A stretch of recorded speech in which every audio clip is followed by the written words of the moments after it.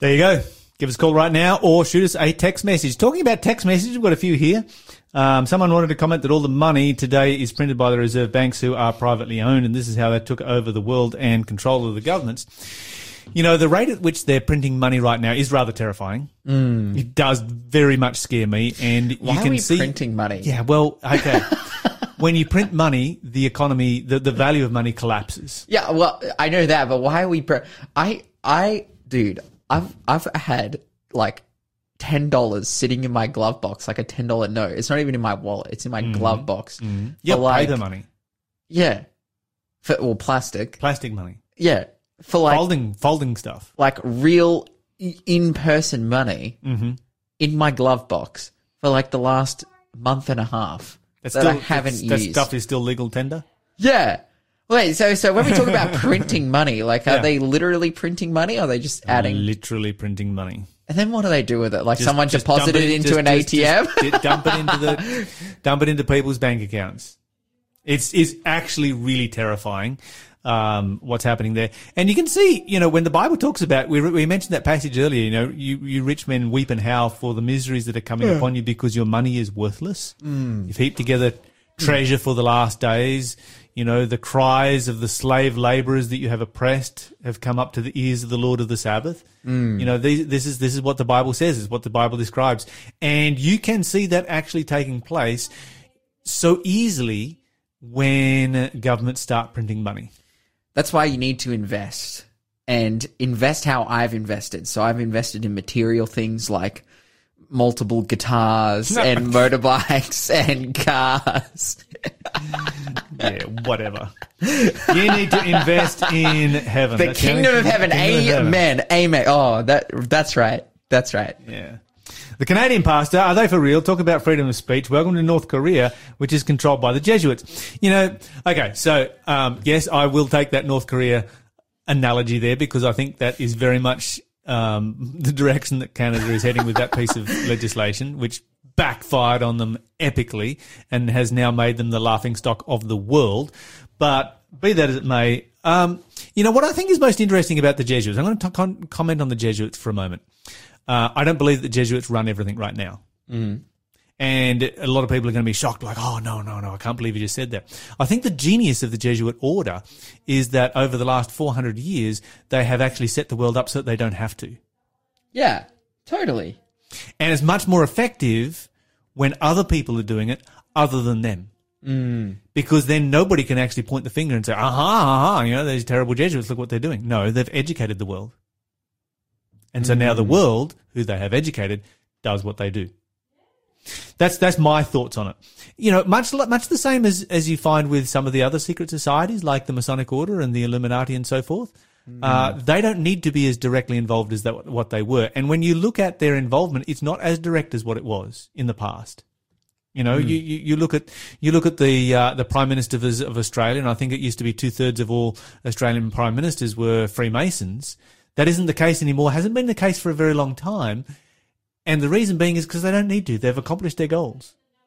Everything is set up, and now it is following a certain trajectory that is, you know, based around the concept that if you give enough time, you will accomplish. You don't have to accomplish everything today. You just create the environment in which all of your goals will be. That's my thoughts. That's my theories. I could be wrong. I don't think I am, but I could be. Somebody says here, what are we laughing about? You know, this Canadian thing reminds me of Australia today. Yeah, I haven't seen that in Australia yet, but we're not far off. Yeah. I got to tell you, there's legislation in Tasmania and Victoria that is right there. It's right on the edges of it. And then it says, I should mention that biblical lockdown has always been for the sick people, not healthy people en masse. Ooh, spicy comment. So, lockdowns for healthy people do exist in the Bible. And I'll give you an example of that. Healthy women who gave birth to healthy babies were placed in lockdown for like a month or so while the baby was developing its initial immune system, which is a fantastic system, very, very enlightened, particularly for, you know, what we would consider to be the conditions that these people were living in, which would be the conditions of a developing country. Give the baby a chance to develop its immune system before all a million relatives come and touch it and breathe on it and, you know, get things in its mouth and so forth. Great system right there. So the question is this en masse? It depends how you define en masse, because when it includes every single pregnant person, every single newborn new mother, every single new mother, that's en masse for a people group. Interesting. It's not I will freely admit it's not the same. Mm-hmm. It's what we have right now. Let me see here. No wonder most of us don't wake up rested. I'm connected technology from 7 till I go to sleep at about 11. Ooh, that's really unhealthy. Blue light, screen light. Should not go to bed with screen light.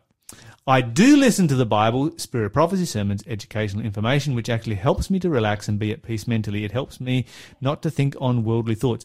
And this is an important point right here, because if you are listening to stuff rather than watching stuff, then it's actually super effective. That's a really good idea. And so I'd encourage you, if you're watching stuff on YouTube or whatever, you can often, you know, particularly sermons and Bible studies and so forth, put the headset in and don't look at the screen. Don't look at the screen, and that will help you to be much, much more rested. Yeah, I don't have to worry about that because usually I'm getting home around 8, 9 o'clock and I just fall asleep in my car. Yeah.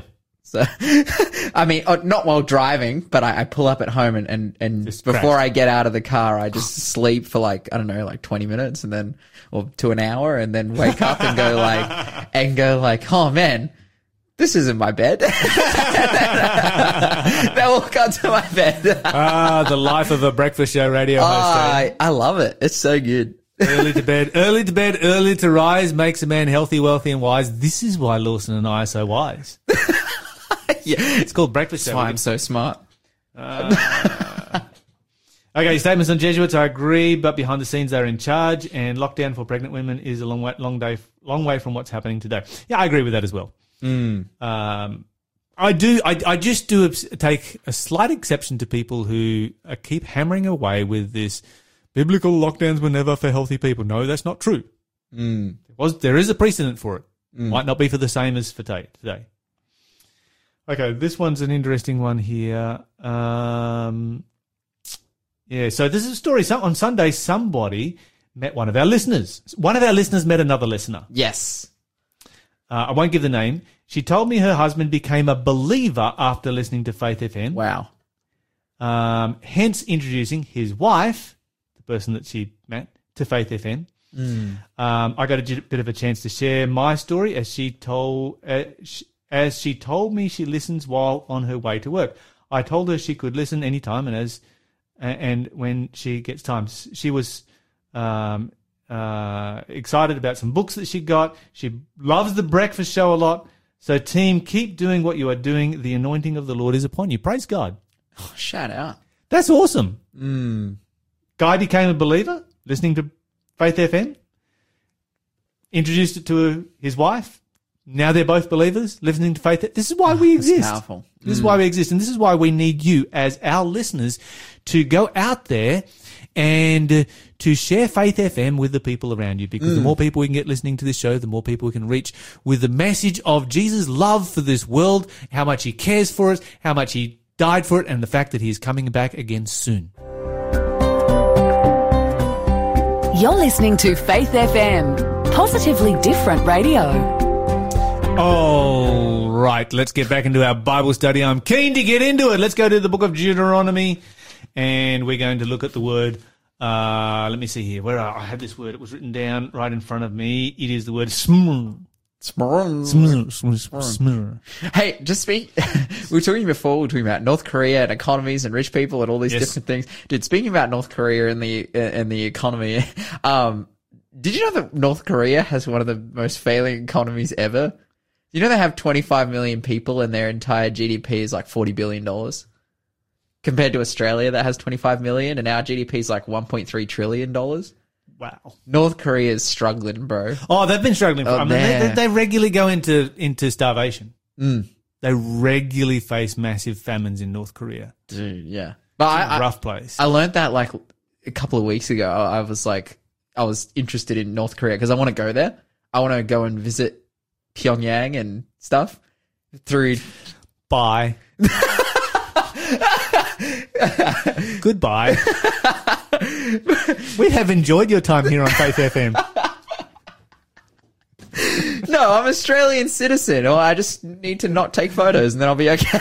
And not tell anybody what you do for a job. Yeah, that's right. That's right. Nah, it should be. Oh, true. Oh, if they find it. If they're like, He works in the media. yeah, if I'm a journalist. He's on Talkback Radio. No, well, I have a friend who went to North Korea. And they don't do radio, do they? Yeah, but they're American. So, I don't know. Fair enough. Anyway, yeah, let's get into the Bible study. Yeah, that's right. We're getting the hurry up from producer Shell. Thank you. Get into the Bible study. You're sidetracked. Okay, we are sidetracked. All right, Deuteronomy chapter 4 and verse 9 is where we are going to look at this word SMR. It's kind of like Mrs., but with the S at the beginning rather than the end. Oh, I know a person, and they're from the Czech Republic, Yes. and their last name is Smrz, so S-M-R-Z, no consonants. It would be easier if it had a Z on the end. Smrz, but this is just Smr. Smr.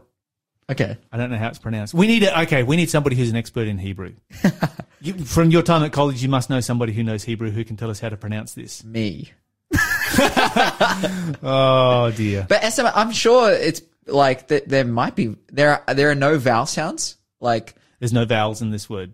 because like how Hebrew's written is that you Without vowels. just write in consonants and then you Yes. give little accents to denote the vowels, There are but no this is no given, accents. There are no accents given here. Oh wow! So I think it'd just be smr, to be honest, Okay. or smr or something. All right. Read it for us in chapter 4 and verse 9. But watch out. Be careful never to forget what you yourself have seen.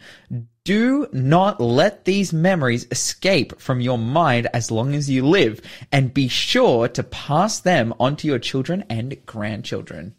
Interesting. So smr is translated in your translation as watch out, Yeah, what's it called in yours? take heed. Ooh, listen.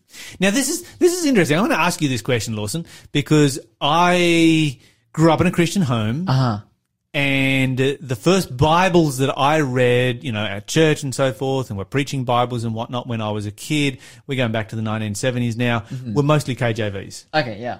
That was kind of the standard Bible that pastors would use when they preached because they knew everyone would have a KJV. There's a few other translations that were about in the 1970s. You had your Revised Translation and so forth. There was a few different revisions out there, but not many. Yeah. 99.9% of people had a KJV, and then you've got your New King James and your NIV really have a massive impact in the early 80s. Yeah. So you've got the New King James gang. Yep. and your NIV Boomer Bible. All boomers love the NIV for some reason. I don't know why. I like listening to the NIV. Ooh. It's made my skin crawl. But anyway, getting back to what we're talking about here. So that's what I grew up in. I did use the NIV when I was a teenager because that was what we used at school. And so I owned an NIV, and it was a result of reading the NIV that I became a Christian. Powerful. Praise God. Then one evening I lost my NIV, and the only Bible I could find, I was doing a Bible study that night. I was probably maybe 17 at the time. Uh-huh. And I found a KJV, and I started reading. I'm like, oh, this is so cool. And I've been reading KJV ever since. Uh-huh. Just a whole bunch of reasons other than simply the cool factor. Yeah. But my question is this. If you were to speak to somebody your age, an average person who had never read the Bible before, and you used the words take heed, would that actually... Do people know what that means? I thought... Because I don't know, because I know KJV English just as well as I know modern English. I thought the first time I ever heard take heed... Yes. And I'm so happy I remembered this because I can give you a direct answer to your question. Uh-huh. The first time I ever heard the phrase take heed, I thought it was in the sense of like, when they do, what's when you have two people on either side and they pull a rope, what's that called? Tug of war? Yes. And they go, heave! I thought that's what Just take heed. Take heed. So I was like, take heed. It's like are they saying like grab something and pull it? Like, it kind of works. yeah. Grab onto this truth and pull on it so that you never let go of it. Of course, when people pull the big rope, they say heave, not Exactly. heed. But It's like, Doug Batchelor, when he first read the Bible for the very first time, and his reading ability was not that great because he had a terrible education, and he was reading about, the brethren. Everywhere the Bible talks about the brethren, and he thought it was breathing. And he's like, man, they do a lot of breathing back in the day, didn't they? that's awesome. So it is kind of cool when people come across the Bible for the first time, as a teenager, and struggle with some of the English that's contained in it. I mean, your NLT there, what does it say? Watch out. Watch out, yeah. I think we all get that. Yeah, and especially because the first Bible I ever owned was a New King James, which isn't terribly difficult to read because it's very updated, but still it leaves in a lot of the takes out the these and thous. But in terms of using descriptive words and adjectives, it'll leave in the older words. And there was a number of words that I came across. I remember in my initial readings that were what does that mean? Imagine how much I've got a New King James here, I think. There's a New King James. Let me just look it up. Where were we? Deuteronomy chapter 4? 4 and verse 9. And verse 9. The print on this is so small and my eyes are so wrecked. 4 and verse He's doing some 9. squinting.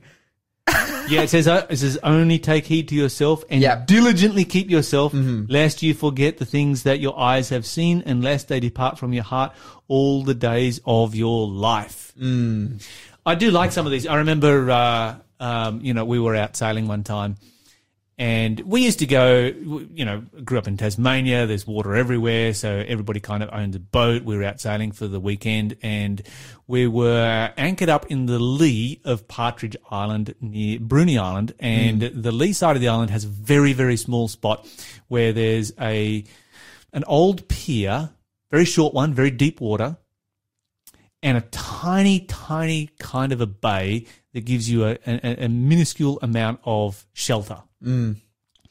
And of course, everybody was sheltering there, and the weather had been coming out of the south, which gives you great shelter, but then it started to swing further west, and it would swing further west, and then it started to swing into the north. And when it started to swing into the north, they got less and less and less shelter, and everybody's starting to cram in closer and closer and closer and closer.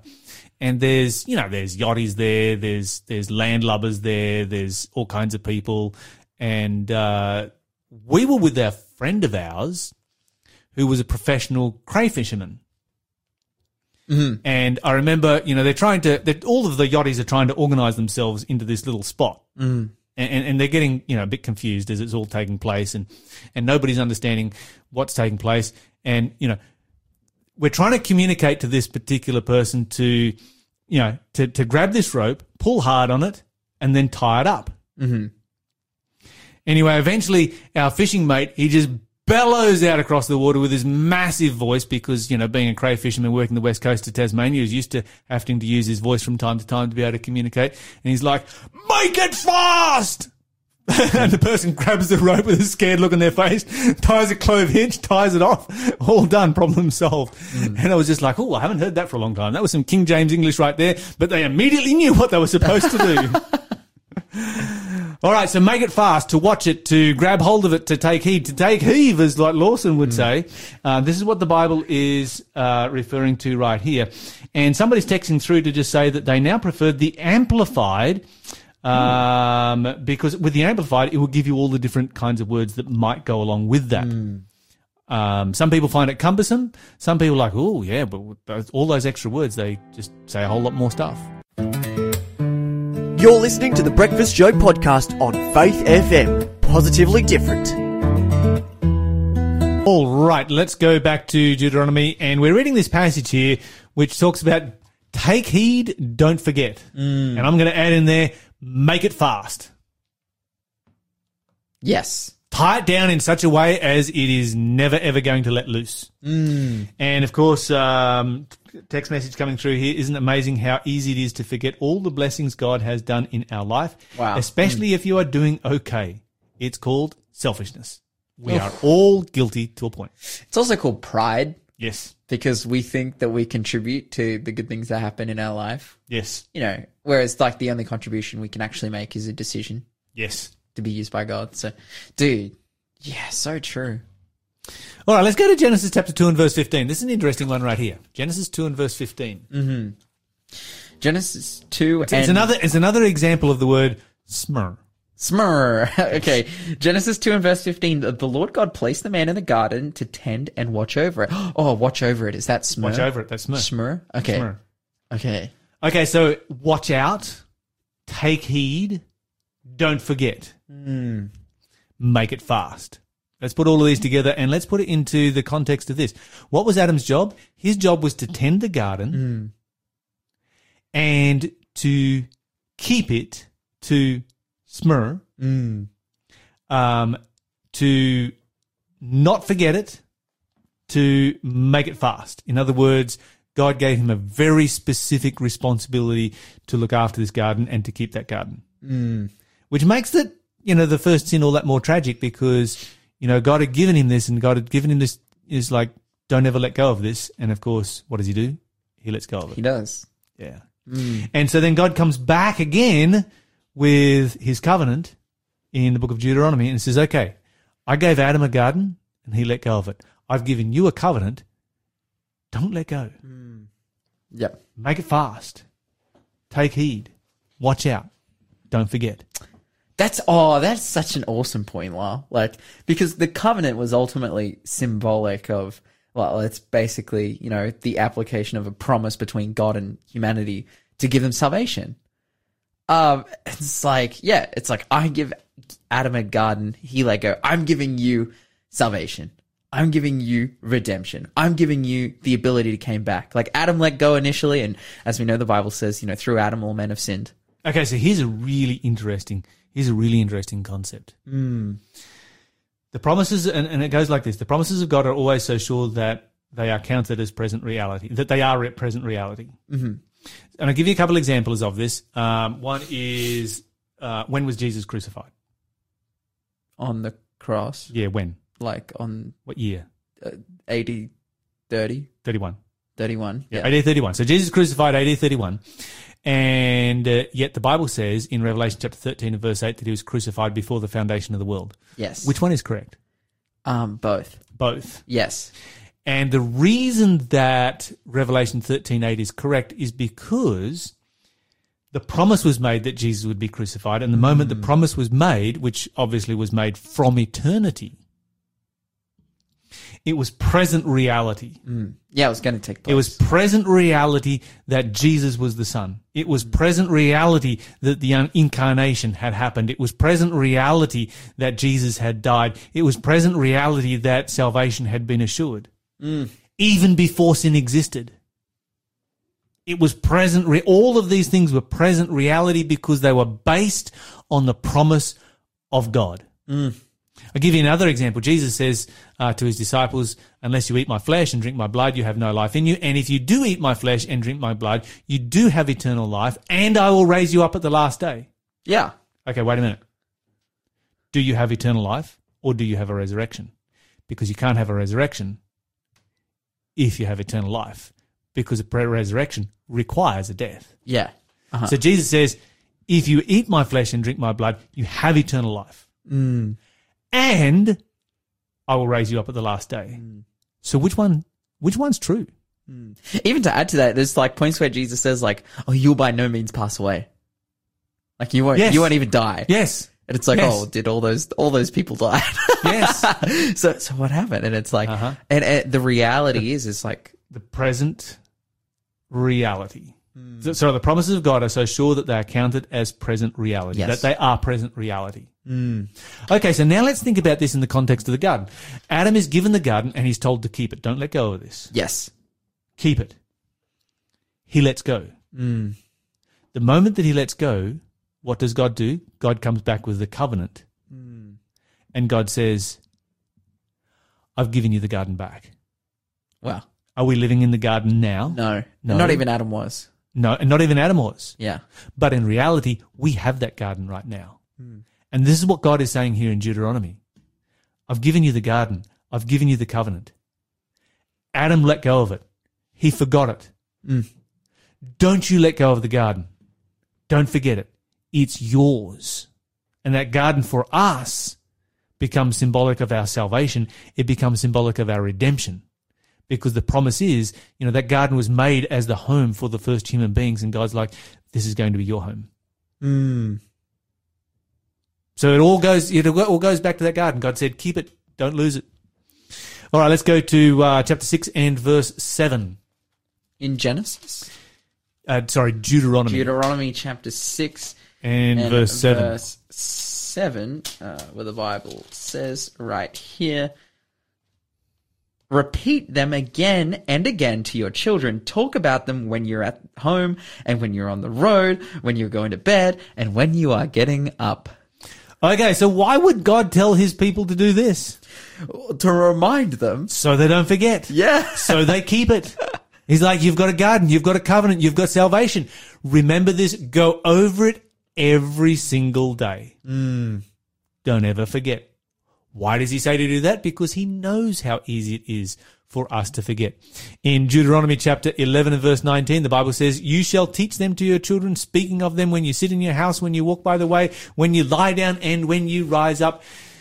God's covenant is something that is to be on our lips, on our minds, on our hearts, something that we think about, something that we speak about, something that we share with our family, something that we share with the people that are around us.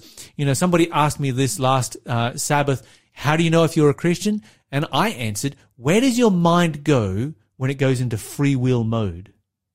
Where does it just naturally end up? Your happy place? Is it on the things of God or things that you own? There's your answer. You're listening to the Breakfast Show podcast on Faith FM. Positively different.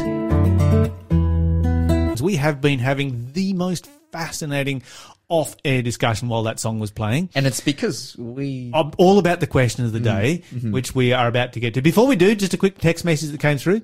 Today's study hit me like this. Also, we quickly forget a lot of times God has stepped in and saved us, or given us an awesome price on something, or waived that fine or fee. Be faithful. Sky. Thank you, Sky. You get text message of the day today. Awesome. Yes. But right now it is time for... Question of the day. So... our question of the day is essentially this. We've had texts come in and describing a situation, but it's essentially like, how should we stand up to what we view as government coercion or oppression or these kinds of things? Issues of conscience. Issues of conscience. And I wanted to actually take a shot at answering this because I recently preached a sermon about this. Well, by recently, I mean in the last year. And I thought that the Bible actually shares some interesting principles about this. It's funny that at the time, I thought it was a really important subject to preach on. That has become all the more important over the last year. Hasn't it ever? God spoke to you. So, like, Lawson, you need to prepare the people. What's coming? So we're going to basically have a look at what the Bible says and look at a specific example in which the people were forced to do something that they didn't want to do and how they stood up to that. But before we get there, I want to make this point that Jesus himself, this is a really important point, Jesus himself never made stands or protests for civil liberties. No, he didn't. In fact, he advocated being subjugated by powers and governments. He said the Romans. He's like, if render unto Caesar the things that are Caesar's. Right. Ouch. Furthermore, he's like, if a Roman soldier, if he asks you to walk a mile, walk an extra mile. Yes. So Jesus, he's not pro being oppressed, I would say.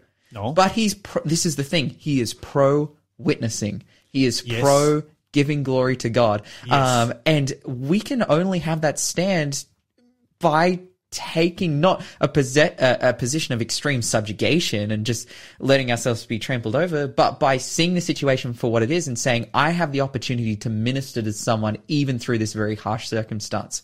But in terms of issues of religious liberty, we see a few examples in the Bible, and I want to focus on one, and that is basically the Daniel chapter 3 story, Shadrach, Meshach, and Abednego standing before the fiery furnace and standing before the idol that Nebuchadnezzar had set up. making a stand on religious liberty, on the issue of religious liberty on behalf of the Jews who were in captivity at that time, and if they didn't make a stand, would be first forced to worship this image. That's right. So that's basically how it goes down. Nebuchadnezzar makes an image. He makes a decree. Everyone needs to worship this idol. Obviously, that comes into conflict with the Jews because they're like, we don't bow down to idols. We have one God. And so the music starts playing. Everyone's bowing down. The Jews decide to stand. Because all the other people are welcome to bow down because they're all polytheists. They just add this God in. Oh, yeah. We're good to go. Yeah. Jewish people can't do that. They can't. And they stand and they look around and no one's standing with them, and and everyone else looks around and sees these three guys standing, so they decide, oh, well, we need to tell Nebuchadnezzar. They tell Nebuchadnezzar, and Nebuchadnezzar says, well, the decree's pretty clear. I need to throw you in the fiery furnace. And this is where I want to make my first point, because look at their response. So they are receiving supreme religious persecution for this stand that they've taken. And look what they say to Nebuchadnezzar. O Nebuchadnezzar, we do not need to defend ourselves before you. If we are thrown into the blazing furnace, the God whom we serve is able to save us. He will rescue us from your power, your majesty. Yes. So two things I see here. The first one is that their stand was one that was very non-aggressive, because they were That's right. They were being aggressed. They weren't rioting. Against. They weren't rioting. Mm-hmm.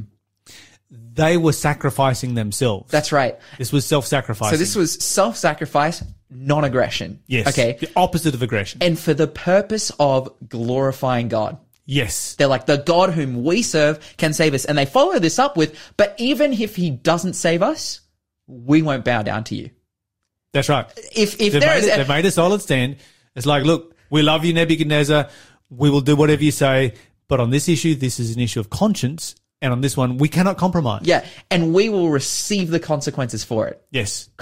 Insane. It's like if Nebuchadnezzar had come along and cut their wages in half. Yeah. Fine. Yeah. Whatever. But on this one, no, our conscience is involved. This is where we draw the line. We're going to die for it. That's like the most gangster thing ever. Like, they're just like mic drop. Like, they're like, we don't care. We will lose our lives for this. But look what happens. And I'm essentially, what happens next is this story. They get thrown into the fire and they're okay. Nebuchadnezzar looks in and he sees one standing with them who looks like the Son of Man. And it's like, oh, who's that? Jesus, the pre-incarnate Jesus, the Son of God, is standing with them in the fire. So when we take a stand for God, Jesus is standing for us. Like, this is an important point. And in a point of non-aggression too. My mind is just blowing right now. Stand for God, Jesus stands with us. And then furthermore, what does that lead to? They get out of the fire and Nebuchadnezzar bows before them and worships God. Yes. Yes. And so, because of this, like, we see this situation. Jesus made a stand for religious liberty in the fire. That's right. With these guys. And so check it out. Like, ultimately, it's a 4-step plan. It's like, when it comes to these issues, we take the route of non-aggression because that's what God's calling us to do. Secondly, we try to glorify God through our stand. We can glorify ourselves. We can make ourselves look like noble people, and we can, because yes, sometimes lots of things that impede on our issues of conscience are very inconvenient to us. But no, they took a stand for God here, not for themselves. And because of that, Jesus stood with them, and the people around them changed their mind and were converted. Because if we come with non-aggression, people will fight back. How are we going to prove our point if we just kill people or fight against people or riot because of what we believe? No, because they stand for the truth in a non-aggressive way, God stands with them. And because God stands with them, Nebuchadnezzar is converted and changed. And we have the same opportunity today to glorify God through our stand, to make our position known. Hey, no, this is what I believe, but I'm willing to receive the consequences with it. I'm willing that my life will get actively worse because it's the right thing to do, because I love God more than I could ever love any possessions or even my life, any freedoms that I receive or even my life. This is the point. So guys, when we want to take a stand, I think that's the first thing we should think of. How is this glorifying God? We should think of the fourth man in the fire. Amen. Off air, we were just, our brains were still going like wildfire, and we were just talking about the two times that Jesus stood for religious liberty. Yeah. Once was for the Jews in Babylon. The other was for the Christians at the stoning of Stephen. That's right. Twice that Jesus stood for religious liberty. Interesting. Yep. And of course, the Jewish religion was a licensed religion of the empire, so that's why he never stood for religious liberty during his ministry on earth. But also, it was also because, like, the stand that Stephen took was one where he literally Was self-sacrificing. died. He died. This was not for his aggression. religion. This was self-sacrificing. Yes. And Jesus stood with him. Of course, if you would like to know more about the Bible, if you'd like to do one of our courses, we have about 18 different courses available through the Discovery Centre. They cover subjects like, you can do a course on archaeology in the Bible. It's a 3-part series. You can do a course on forgiveness in the Bible. You can do a course on prayer. You can do a course on Bible prophecy. You can do a course on the life of Jesus. They're all there and available entirely free. Don't forget to talk faith, live faith, act faith. You will grow strong in Jesus Christ. God be with you till we meet again. God be with you till we meet again. By his counsel's guide uphold you, with his sheep securely fold you. God be with you till we meet again. Until we meet again at Jesus' feet again. God be with you till we meet again. Thanks for being a part of the Faith FM family. Join our community on Facebook or get in touch at 1-800-FAITH-FM.